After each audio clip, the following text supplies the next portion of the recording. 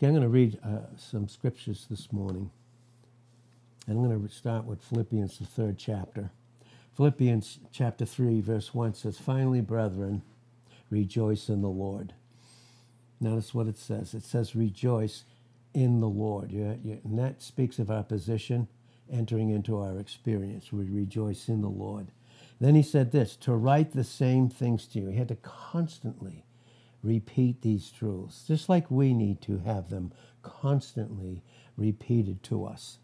To write the same things to you, to me indeed is not grievous, and it shouldn't be. It should never be.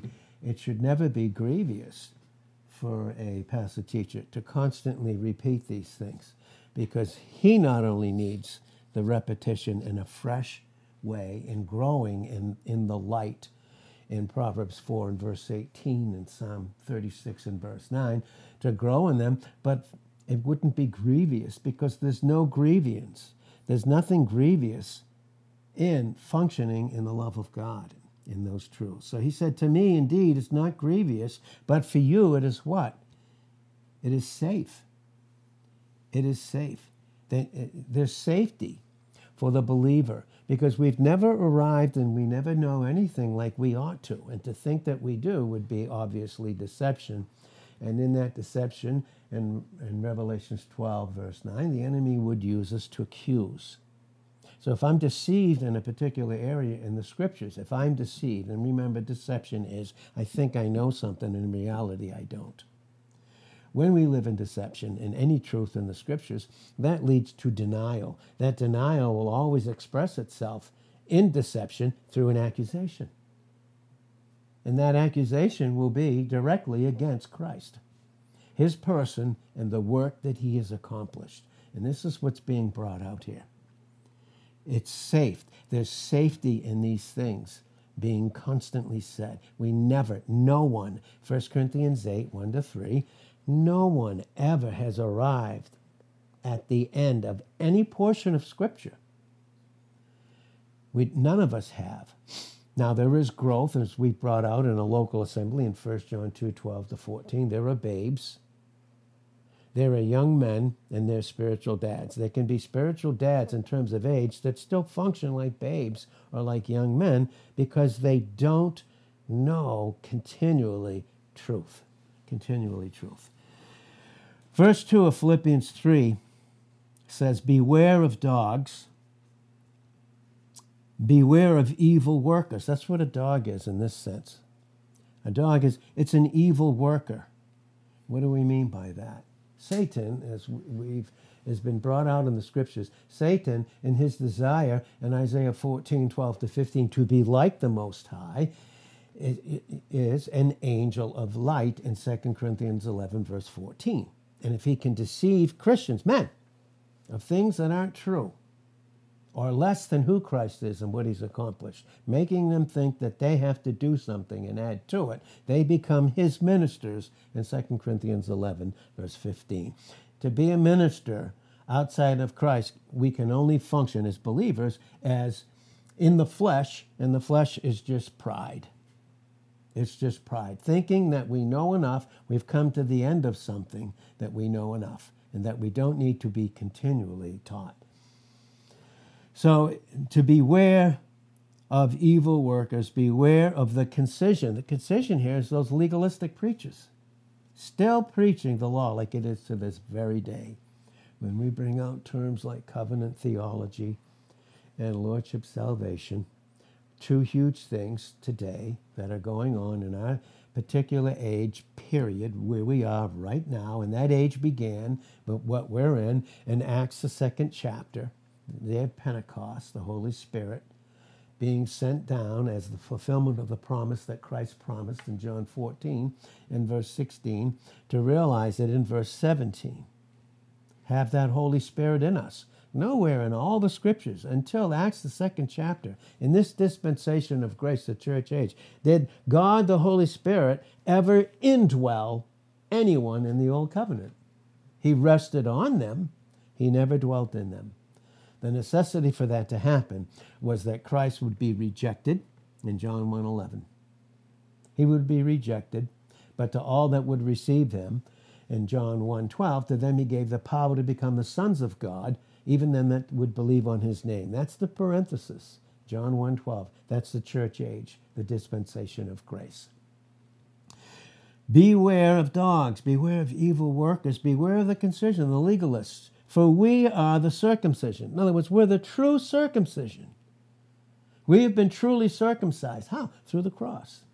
The cross is that thing that has cut off everything about the old. Every single thing about us. That's brought out in Romans, the 6th chapter, in those first 6 verses. You can read it all the way to the 14th, and there's a beautiful correlation there. Then all of those sins are paid for and dealt with. There'd be no more wrath in John 3, verse 36.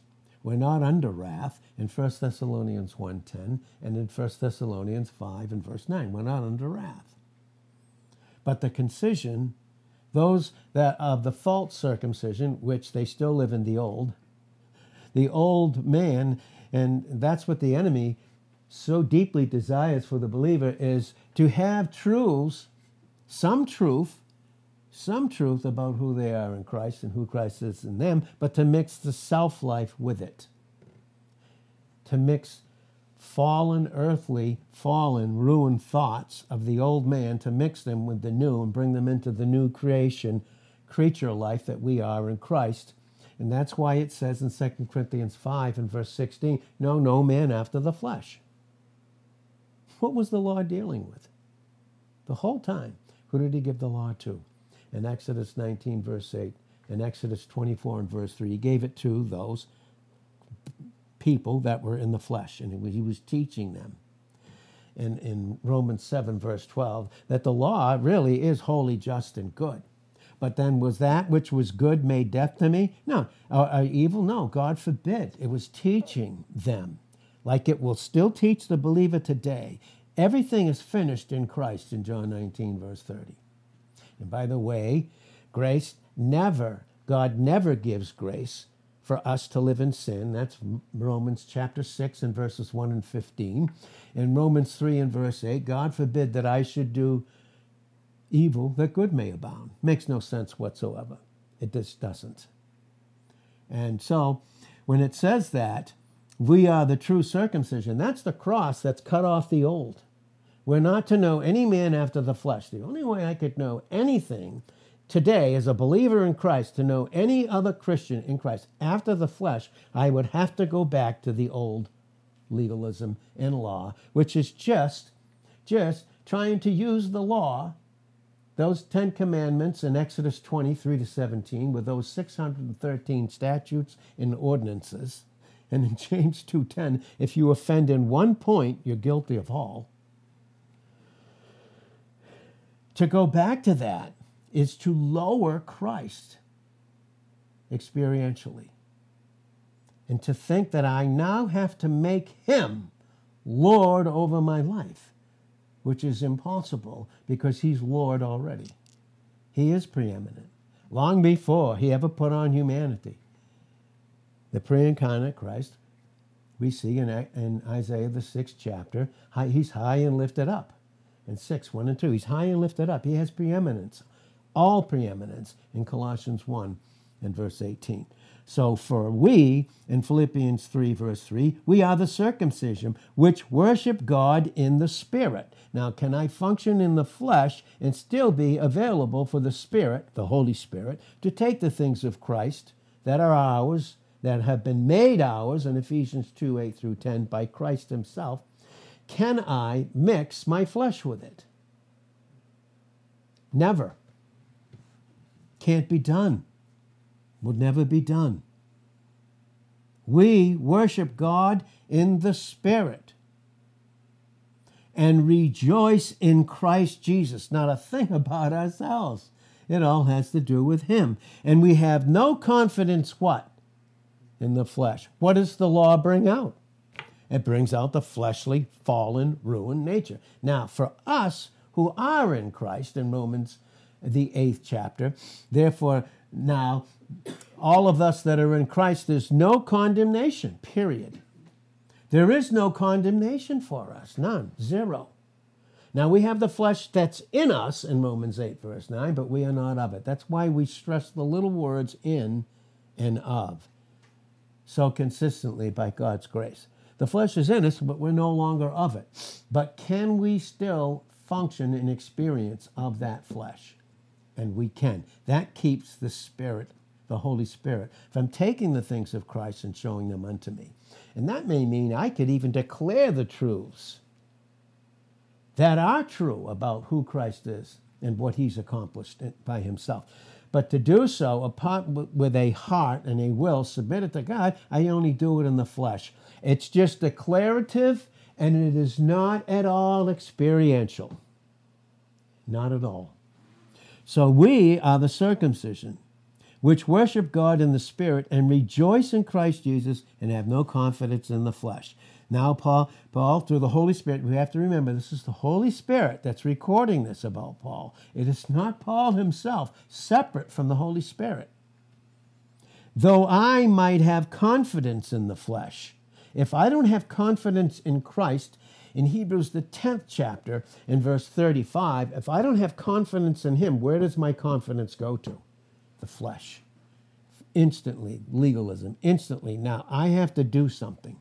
I have to add to Christ. Read Deuteronomy 4 and verse 2. Read Deuteronomy 12 and verse 32. Read Proverbs 30 and verse 6. Read Revelations 22, 18 and 19. Can you add anything to what Christ has already finished? Can you take away? Who tries to do that? Who tries to do those things? And it's the enemy, Satan, and it started right in the garden in Genesis 3, 1-6. He started to take away. He wanted to take away. That's just what covenant theology and lordship salvation does, even to this moment that we are in, and it is rampant in Christianity, especially in our particular area here. Now, though I might also have confidence in the flesh, if any other man thinks that he have where he might trust in the flesh, I the more. You know what he's saying here? We've brought this out. Remember where Paul, when he finally met Christ on the road to Damascus in Acts the 9th chapter, in those first 6 verses, when he finally called him Lord, when he said Lord, and no man can say Lord except he be born again, except he's totally born again. So when he said Lord back then in Acts 9, 1-6, he instantly received Christ as his Savior. Instantly. And so we see that. And from that whole time, he no longer walked in the confidence of the flesh. But he said, if you think that you can do that, remember, he said in 1 Corinthians 15 and verse 9, he said, in one sense, speaking of the flesh, that he wasn't of anymore, but was still in him. Some would teach that in the false, lying teaching of one-naturism, that once you receive Christ, you no longer have flesh. It's just Christ. Well, I don't know what they do with Romans, the 7th chapter. I can tell you what they do. They make it that person in an unsaved state. That's what they do. And they have to skip over chapter 3 of Romans, chapter 4 of Romans, chapter 5 of Romans, chapter 6 of Romans, to somehow come up in between those first 39 verses in Romans, the 8th chapter, in between, make it an unsaved state. Does it make any sense in the correlation and the contents, the context of thinking? It doesn't make a bit of sense. But he is saying this, that I was not qualified to be called an apostle because I persecuted the church. That was his whole call. Read Acts the 8th chapter. Read Acts the 9th chapter. He would ruin the church. He spoke about it when he faced those that were in power in Rome about his old life. He spoke about it all in the book of Acts, specifically 22, the 22nd chapter, the 26th chapter, and on it goes. He did those things. He spoke them. But he said that I am not qualified to be called. I am. Notice what he's saying? I am not qualified. In other words, his qualifications didn't have anything to do with himself. We read that in 1 Corinthians, the first chapter. And you can look at it starting at verse 20 and all the way down to the end of the chapter. We see the qualifications of a call of anyone, especially an under-shepherd. We see it. Not many mighty, not many noble, not many wise are called, but God has called what the world considers to be foolish. So, again, he said, I'm not qualified to be called an apostle in 1 Corinthians 15, verse 9, because I persecuted the church. But, and that word but there in 1 Corinthians 15 and now 9 and 10, but is a contrast and conjunction. But I'm separated. Here's the contrast. This is who I was in the flesh. Now look at who I am under Christ's headship as my head in Colossians 1 and verse 18, and in Colossians 2 and verse 19. He's now Paul's head. Paul's not thinking in his own head under the atmosphere, under the enemy. He's now thinking with Christ. He says, but is a separation and a contrast. But I am what I am by the whole charis, the grace, no other, the grace of God. And I labored more abundantly than they all, yet not I, but Christ. Yet not I. He said that in the beginning of his life. Middle to the beginning to the middle. Then he said in Ephesians 3:8, when he was teaching God, Christ had given him the heavenly truth about who we are in Christ as his heavenly people, the church, not as his earthly people, Israel, and not mixing kingdom teaching in the synoptics, Matthew, Mark, and Luke, at all, with just hints of the church, and in the epistle, in the book of John.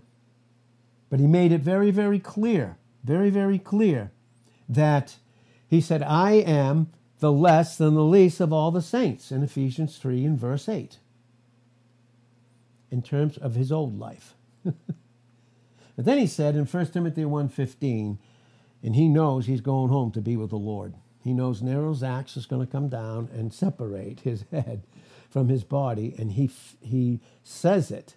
We can see it beautifully in first, especially in the second epistle of Timothy. And when that happened, it would be his life would be like a drink offering poured out to Christ. He said, "I am the chief of sinners." That's what he's saying when he said in Philippians 3 and verse 4, though I might also have confidence in the flesh. If any other man think he has whereof he might trust in the flesh, I more religious. Did you know that in 2 Corinthians 4 and verse 3 it says this, that if our gospel be hid, it is hid to them that are lost. Can a Christian be lost if he doesn't know the truth? If he's trying to figure it out on his own, wants to do it on his own, doesn't want to function in God's order. Wow. If our gospel be hid, it is hid to them that are lost, in whom, in verse 4 of 2 Corinthians 4, in whom the God of this world has blinded, listen, hardened the hearts of them which believe not, lest the light of the glorious gospel of Christ should shine in and unto them. When it says that in 2 Corinthians 4:4, he's speaking this. He is the religious God of this world system. That's what you hear with covenant theology, lordship, salvation, and a plethora of other things. That's what you hear. It is the God of this world has hardened the hearts of them which believe not. He which refuse to believe things. We have far more than those that the truth that they had in the Reformation period. We have far, far more than they had. But when you don't go beyond that into the growth truths, positional truths in Christ, you're stuck in the Reformation. And to hear the newness of what's ours in Christ in 2 Corinthians 5:17, it's something that you struggle and fight against, even though it is yours and it's for you. Now, verse 5 of Philippians 3, it says, circumcised the 8th day. Notice that he said, I am circumcised the 8th day to the Jews. That's when a baby was born and a male, after 8 days he was to be circumcised. That's a picture of us being circumcised from the flesh, relying on it in any way,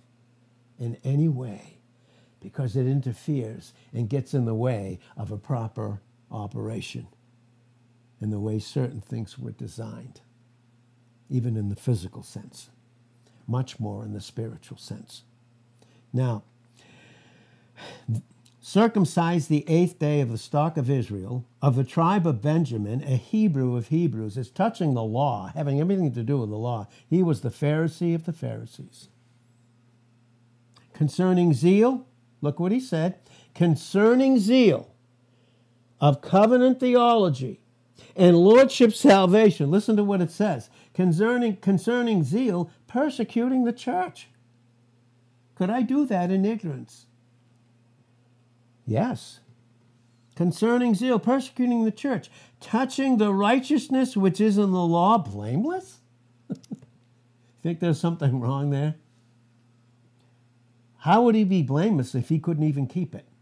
Who's the only one that ever kept it? Jesus made it clear he did in Matthew 5:17 and 18. And for us as believers in him, in Romans 10 and verse 4, Christ is the end of the law. Covenant theology, lordship salvation. Christ is the end of the law for righteousness to them who believe, to them that hear right, receive, and obey. Now, verse 7, but what things were gain to me, those things I counted loss for Christ. Yea, doubtless, and I count all things loss for the excellency of the knowledge of Christ Jesus, my Lord. He didn't make him Lord of his life. Christ was Lord, and when I submit to him, I experience his rule, his actual lordship over me in a very gracious, loving, merciful way is brought out in Hebrews 4:14 to 16. We have this merciful and faithful high priest that we can flee to and run to at any time we need to, right in the nick of time. So, my Lord, for whom I've suffered the loss of all things, and do count them but dung, that I may win Christ and be found in him.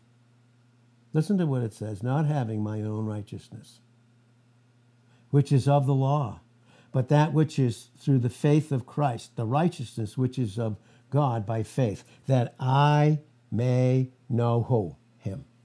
That I may know him, and the power of his resurrection, and the fellowship of his suffering, being made conformable in growth. Because remember, conformable unto his death simply means this, that he that died once, in Romans 6, verse 9, dies no more. What does that mean? That means that when I received Christ, I not only recognized and agreed that he not only died for me, but he died as me and paid for all my sins. And I am being made conformable unto that. He's bringing the increase in John 3:30 as I'm decreased in the flesh. I already have the increase. Every single Christian has it. Even to those, when they hear new things and they've been deceived, like any of us can be, they've been deceived and been taught wrong things.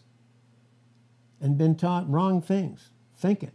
Think about the Saul the whole time. He thought he was right based upon the law and his understanding of, at that time, what he believed to be the Word of God, but who was in control of his life. And he met Christ, and his whole bottom fell out. He had to be brought to the point of helplessness and hopelessness in himself. And in every single doctrinal truth, every cardinal truth, some would say the secondary truths. The whole Word of God is pure in Proverbs 30, verse 5. It's all God-breathed in 2 Timothy 3 and verse 16. It's all pure. But we need to have that foundation, foundational truths to which they didn't go on in the Reformation period. They didn't go on. They stopped there. They stopped at salvation by grace alone, through faith alone, through Christ alone. But they went right back into the works program, just like Christianity today, just like Roman Catholicism, and just like the overwhelming majority of what is called Protestantism. Well, this brings us to this. and be found in him, not having my own righteousness, which is of the law. Is there any righteousness of the law apart from Christ? Is there? It's called filthy rag righteousness in Isaiah 64 and verse 6. But that which is through the faith, the absolute dependence, and when it says of Christ, it means everything about us is constituted outside of us. Christ is our object. And if he's not my object in my experience, I become very subjective. And when I'm subjective, then I think I must do something to add what Christ has already finished. And by doing so, I lower Christ. Oh, I wish. And God knows. The righteousness, through the faith of Christ in Philippians 3:9, the righteousness which is of God. By faith. Man has nothing to do with it. He doesn't produce fruit. Galatians 5:22 and 23 says it's the fruit of the Holy Spirit who takes the things of Christ in John 16:13 and 14 and shows them unto us. But what if I'm not taught? What if I'm taught the wrong things? Well, that I may know him, Christ, and the power of his resurrection, and the fellowship of his suffering, being made conformable unto his death, that positional truth being worked into my experience. And as I decrease, I keep seeing more and more this great increase. And by the way, we'll never come to the end of the increase that we have for all eternity, because in Ephesians 3 and verse 19, it says to know the love of God that passes knowledge. Isn't that awesome? It's amazing. If, in Philippians 3:11, if by any means I might attain unto the resurrection of the dead. Oh boy. Boy, does he have to teach us that, doesn't he? The resurrection is for all those that died in Christ through receiving him as their Savior. And by any means he has to do that.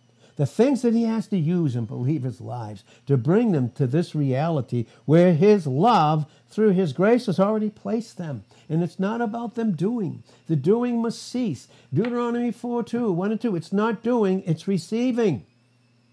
As many as would receive him and what he did in John 1:12. That's the dispensation of grace, the church age. That's what it is.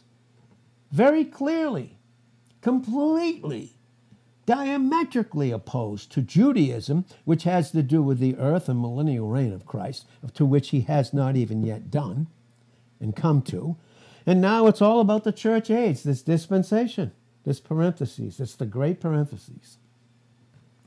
So if by any means I might attain unto the resurrection of the dead. Do you know what that means, trying to attain? It means I'm going to try and figure it out myself. And what's the place that I need to come to constantly?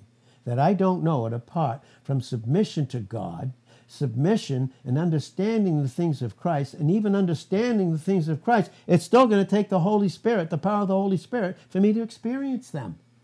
What makes me think I can continue in the truth and think that I've come to the end of it and still don't need to be submitted to Christ so that the Holy Spirit can make it be a beautiful experience in my proper image? And boy, when you don't have these things, when you're taught covenant theology, lordship, salvation, annihilationism, universalism, and every other kind of ism that there is, I don't function in a proper image. It leaves me trying to do something to correct it. When it's already dead, the old is dead, we've already been made perfect in Christ. Already.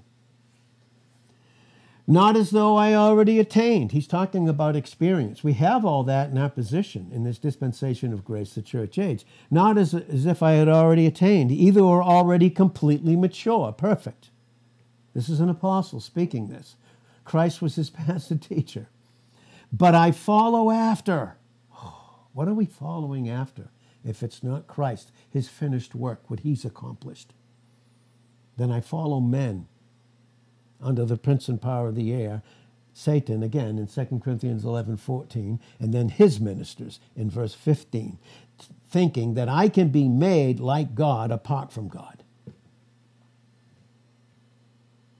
But I follow after, that I may also apprehend that for which I am apprehended of Jesus Christ. He's already captured me in Romans 8, verse 37. He's made me more than a conqueror. I'm already a prisoner of the Lord in Ephesians 3, verse 1, and Ephesians 4, verse 1. I'm no longer a slave or a prisoner of sin. In John 8, verse 34. And even when I do sin, it's no longer I in Romans 7, 17 and 20 that do it, but it's that sin nature that dwells in me that tries to still express itself in the old and convince me, the enemy using it to convince me this is who you are. And it's not. And that goes into confession in 1 John 1, 9. We confess who we truly are in Christ. Is there a godly sorrow for these sins? Absolutely. Does God give me grace to continue in sin and it'll bypass it? Never. Never, ever. Never. Sin was so evil in God's sight, the only answer that it could be would be the grace and truth of his Son in John 1:14, when he would have to put on humanity and become, in 2 Corinthians 5 and verse 21, that sin sacrifice for sin. We are made the righteousness of God. We are made the righteousness of God in him. We don't make ourselves righteous. He did it. We don't make him Lord. He's already Lord. He's already Lord. I don't make him do anything. And the only way I try to do that is in the flesh. And if you look at Philippians, the 3rd chapter, that was the height of the religious guy. You know, God has made it very clear by giving Paul to us as an apostle for the church. And what he's saying, and I used to think, and I brought this out before in 1 Corinthians 15, 9, Ephesians 3, 8, and 1 Timothy 1 and verse 15. I used to think, oh, look how humble this man is. Wow. And in every instance, it was God, the Holy Spirit, writing that about him. To condemn him or accuse him? No, to show him how far God's love and grace has gone down to the lowest, very vilest. And what he was saying is, and the worst kind of pride that there is, by the way, I believe so with all my heart, is religious pride. Religious pride. And he was the height of it. He was saying, you can't go higher in terms of how low pride can be in a religious man. You can't out-sin him. No one can. But look what grace can do when it gets a hold of an individual. That's what he's bringing here. He said, not as though I had already attained, we're already complete, but I follow after. That I follow after. I need these things constantly repeated to me. How many times do we have to repeat things to children before they finally get it? Because, when we deal with children, and we should know in our own relationship with God, when we function in the flesh and in the natural, what are we functioning in? A lie. In Psalm 58, verse 3, as soon as they're born, they come out of the womb speaking lies. You don't teach them to lie. They've got that nature. But that's the nature that likes to take the things of Christ and make it theirs to help God. I don't see any help in the garden in Genesis 3 other than Christ. And watch what he did there. That's the pre-incarnate Christ that came and taught them about what he himself would do when he would put on humanity and come 4,000 years into the future in Galatians, the 4th chapter and the 4th verse, made of a woman and made under the law to redeem them that were under the law, because they never could do it. And no one can. No one has to, because Christ has already done it. Brethren, I count not myself to have apprehended, but this one thing I do, forgetting those things which are behind. Listen, forgetting those things are behind are not the negative things. They're the positive truths. The foundation's laid. Now let's build an edification house. Let the word of Christ continue to dwell in you in Colossians 3, verse 16, on this foundation in Matthew 16, 18, that Christ himself is. And let every man be careful how he builds thereon. Good gracious. 1 Corinthians 3, 10 and 11. We need to be very careful. Think I understand certain things at a young age. And think I've already come to the end of the conclusion of them. It's just nothing more. And I think a lot of times it can be ignorance that hasn't been proven yet. But hopefully God can get a hold of ignorance before the only thing ignorance can do when it's not taught is enter into what? rebellion in some sort, in sin. Brethren, I count not myself to have apprehended, but one thing I do, forgetting those things which are behind, reaching forth unto those things that are before. I press toward the mark for the prize of the what? The high calling of God in Christ Jesus. You see that anywhere in the Psalms? You see that in Christ? Do you see that anywhere in the Old Covenant? No, he was their Messiah, prophet, priest, and king who would rule and reign over him. And by the way, they rejected him in John 1:11, and that's what formed the great parenthesis where we are right now, the dispensation of grace, the church age. Now we're going to wrap this up. Let us, verse 15 of Philippians 3, let us, all of those that are in Christ, therefore as be mature, not little babies, be thus minded, and if in any other thing you be otherwise minded than the mind of Christ, in 1 Corinthians 2:16. Do you know when it says in 1 Corinthians 2:16 it's the mind of Christ? For the believer to experience, not just declare, but to experience the mind of Christ, he must have, in 1 Corinthians 2:10, the Holy Spirit who will be his teacher. And if you don't have that, in the Holy Spirit, through a gift, in Ephesians 4:8-11, that's his order, and it hasn't changed. It hasn't changed to this moment. Let us, therefore, as many as be mature, be thus minded. If in any otherwise minded, God will reveal even this unto you. See? We, thank God, we have, all of us, we have this truth. And it's in Christ. Thank God that his wrath is appeased. The church does not go through the tribulation period. There is no weeping and gnashing of teeth in Matthew, the 13th chapter, and brought out in the 25th chapter. For those that were believers, but they didn't function right in obedience, and now they have to enter into some punishment. Christ took that on Calvary. He finished in John 19, verse 30, the work. His will was to do, his meat, his very sustenance was to do the will of him, his Father, and to finish the work in John 4, verse 34, and finish it he did. He didn't leave a single thing undone. And furthermore, he did far more than fulfill the law. He brought us to a height that only he could bring us to. His wrath is appeased for the believer. 1 Thessalonians 1:10, 1 Thessalonians 5:9, John 3 and verse 36. His wrath is appeased. It is righteously dealt with by Christ, by the one and only sacrifice that Christ is in 2 Corinthians 5 and 21. And this brings out where we'll close.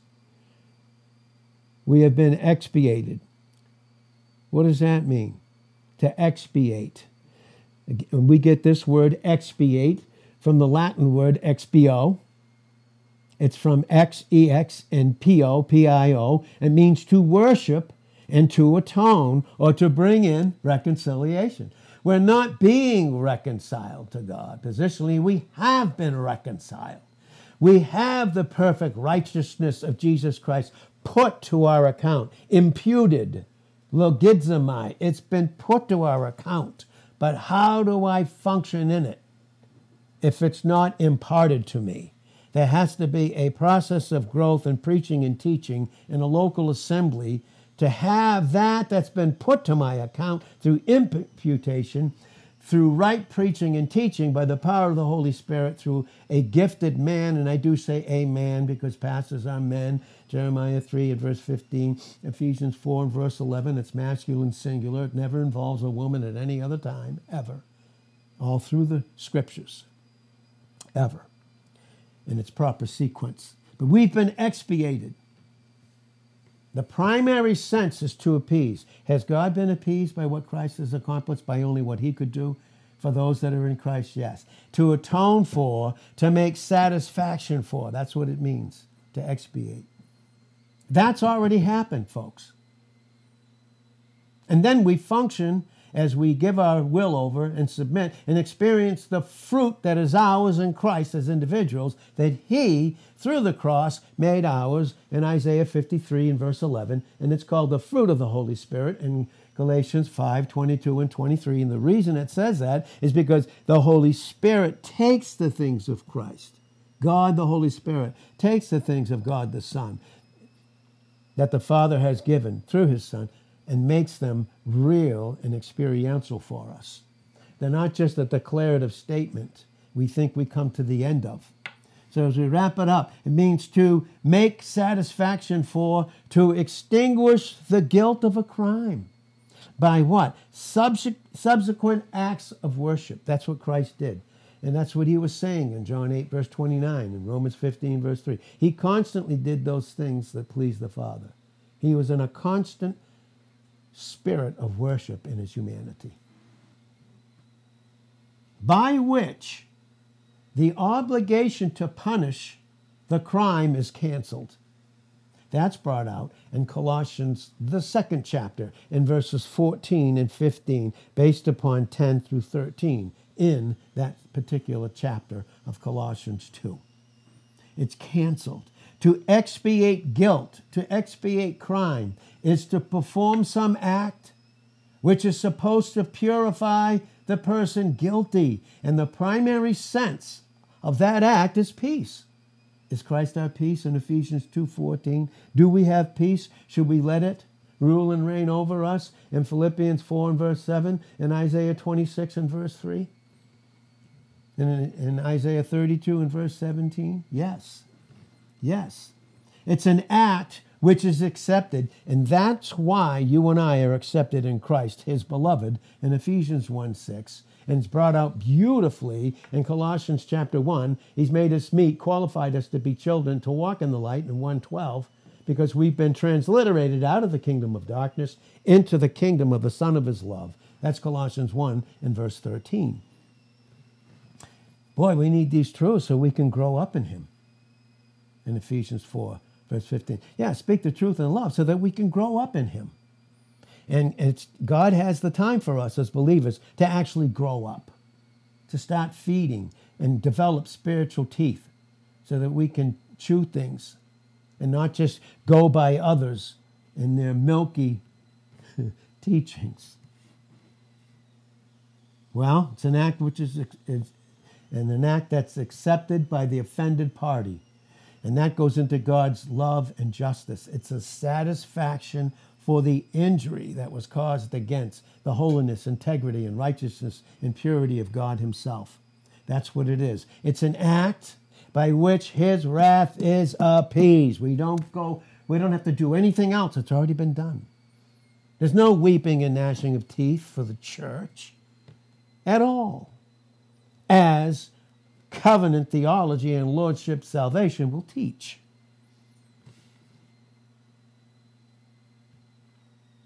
We're in Christ, thank God. The book of Ephesians, we're in him. We have a purged conscience. It's purged of all the guilt and condemnation in Hebrews 10:2, so that we don't function in a defiled conscience. We don't function that way in a defiled conscience. Thank God for that. Can Christians function in their experience and have a defiled conscience? Yes, because it's not the equal of their position in Christ. The things that are being taught this morning, folks, are the ABC foundations of Christianity. It's not, some think they're deeper things. These seem to be the deeper things. They're not. They're foundational. Before you build a house, before you're edified, before you can dwell in safety, before you have the roof of his love covering you and the foundation under you supporting you, you can't build a house and be edified in a proper image. We just can't be. And so we thank God we have this purged conscience because we have his forgiveness that he has made ours by his effort alone. Period. It has to do with that. The guilt is done away and the obligation to punish the crime has been canceled. We have been reconciled. So when you see that word atonement, the correct word in the Greek, and we'll get into it in different times, is reconciliation. We've received the reconciliation.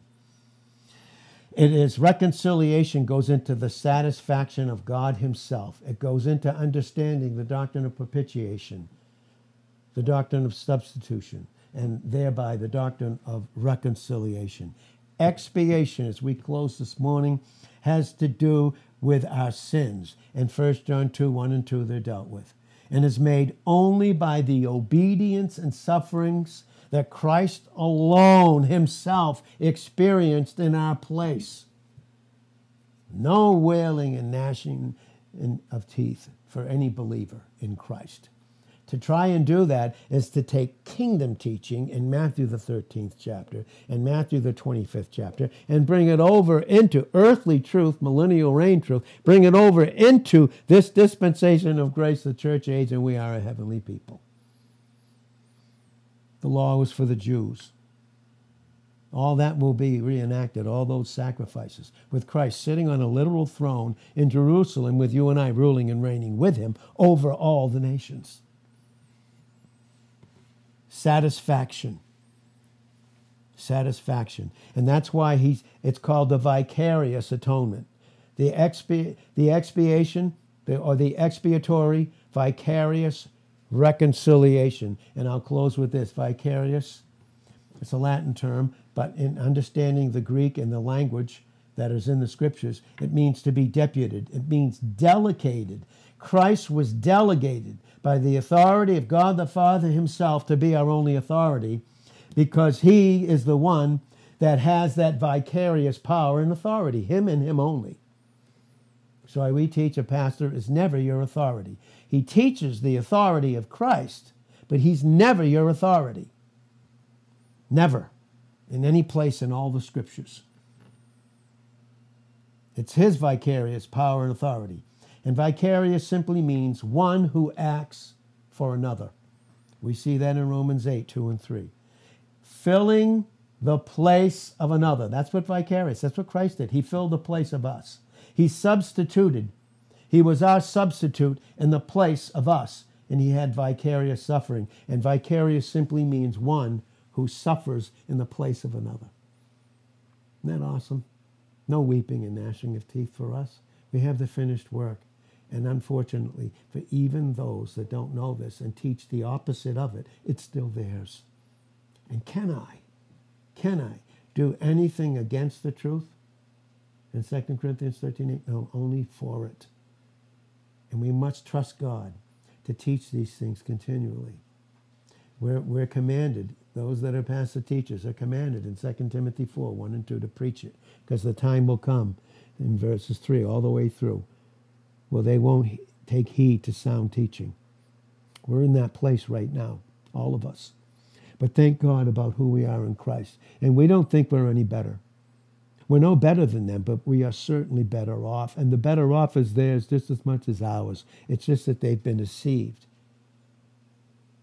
by an angel of light. But thank God we're going to continue to grow and continue to pray and continue to preach and teach these truths and not use the adversary coming against us, because the Apostle Paul in 1 Corinthians 16, verse 9, he said, a great and effectual door is open unto me, and there are many adversaries. The enemy wants to use those adversaries to come against us, to cause us to quit and say, what's the sense? But why do we do it? Why do we search the scriptures? Why do we study? Why does a pastor teacher in 2 Timothy 2 and verse 15 study? Because he's to show himself approved unto God. He does it first, not for love of the people, but for love of Jesus Christ. And that love, when it's just Christ, flows to them. And he no longer teaches in the lust of needing to be approved, approbation lust of those people. He no longer he doesn't need those people to prop him up, to build him up. No, he, through Christ and his own experience, truth, is to build them up. And that's why even Paul said in 1 Corinthians 4:9, I look at it, he put us as apostles as last, so that others can come over into Christ. Father, we thank you for these truths. In Jesus' name, amen.